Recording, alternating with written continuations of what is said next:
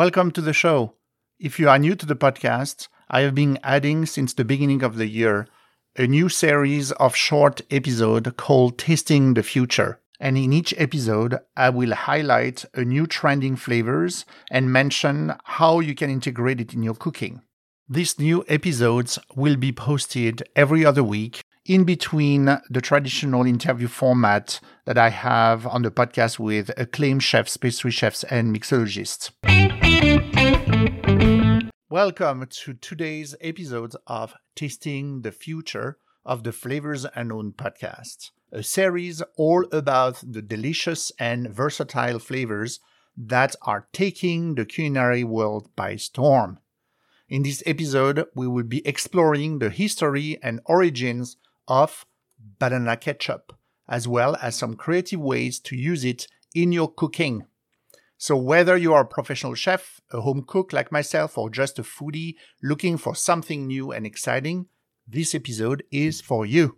So let's start at the beginning. Banana ketchup is a condiment that originated in the Philippines and is made from mashed banana, vinegar, sugar, and spices. It has a sweet and tangy flavor that is similar to tomato ketchup, but with a unique twist.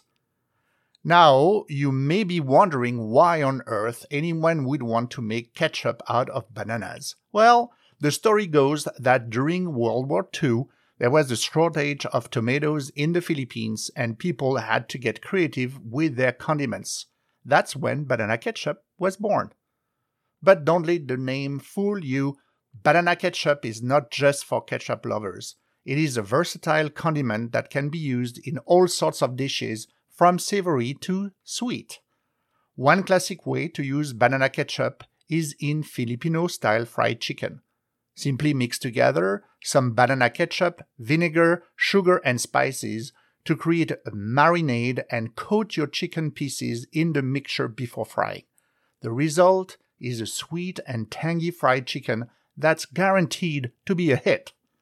A now-closed restaurant in Portland, Oregon used it as a condiment for their famous Vietnamese fish sauce wings.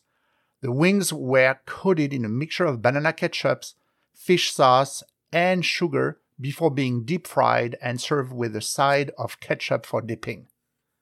Another creative way to use banana ketchup is in a glaze for grilled pork chops or fish. Simply mix together some banana ketchup, honey, and soy sauce, and brush the mixture over your protein before grilling.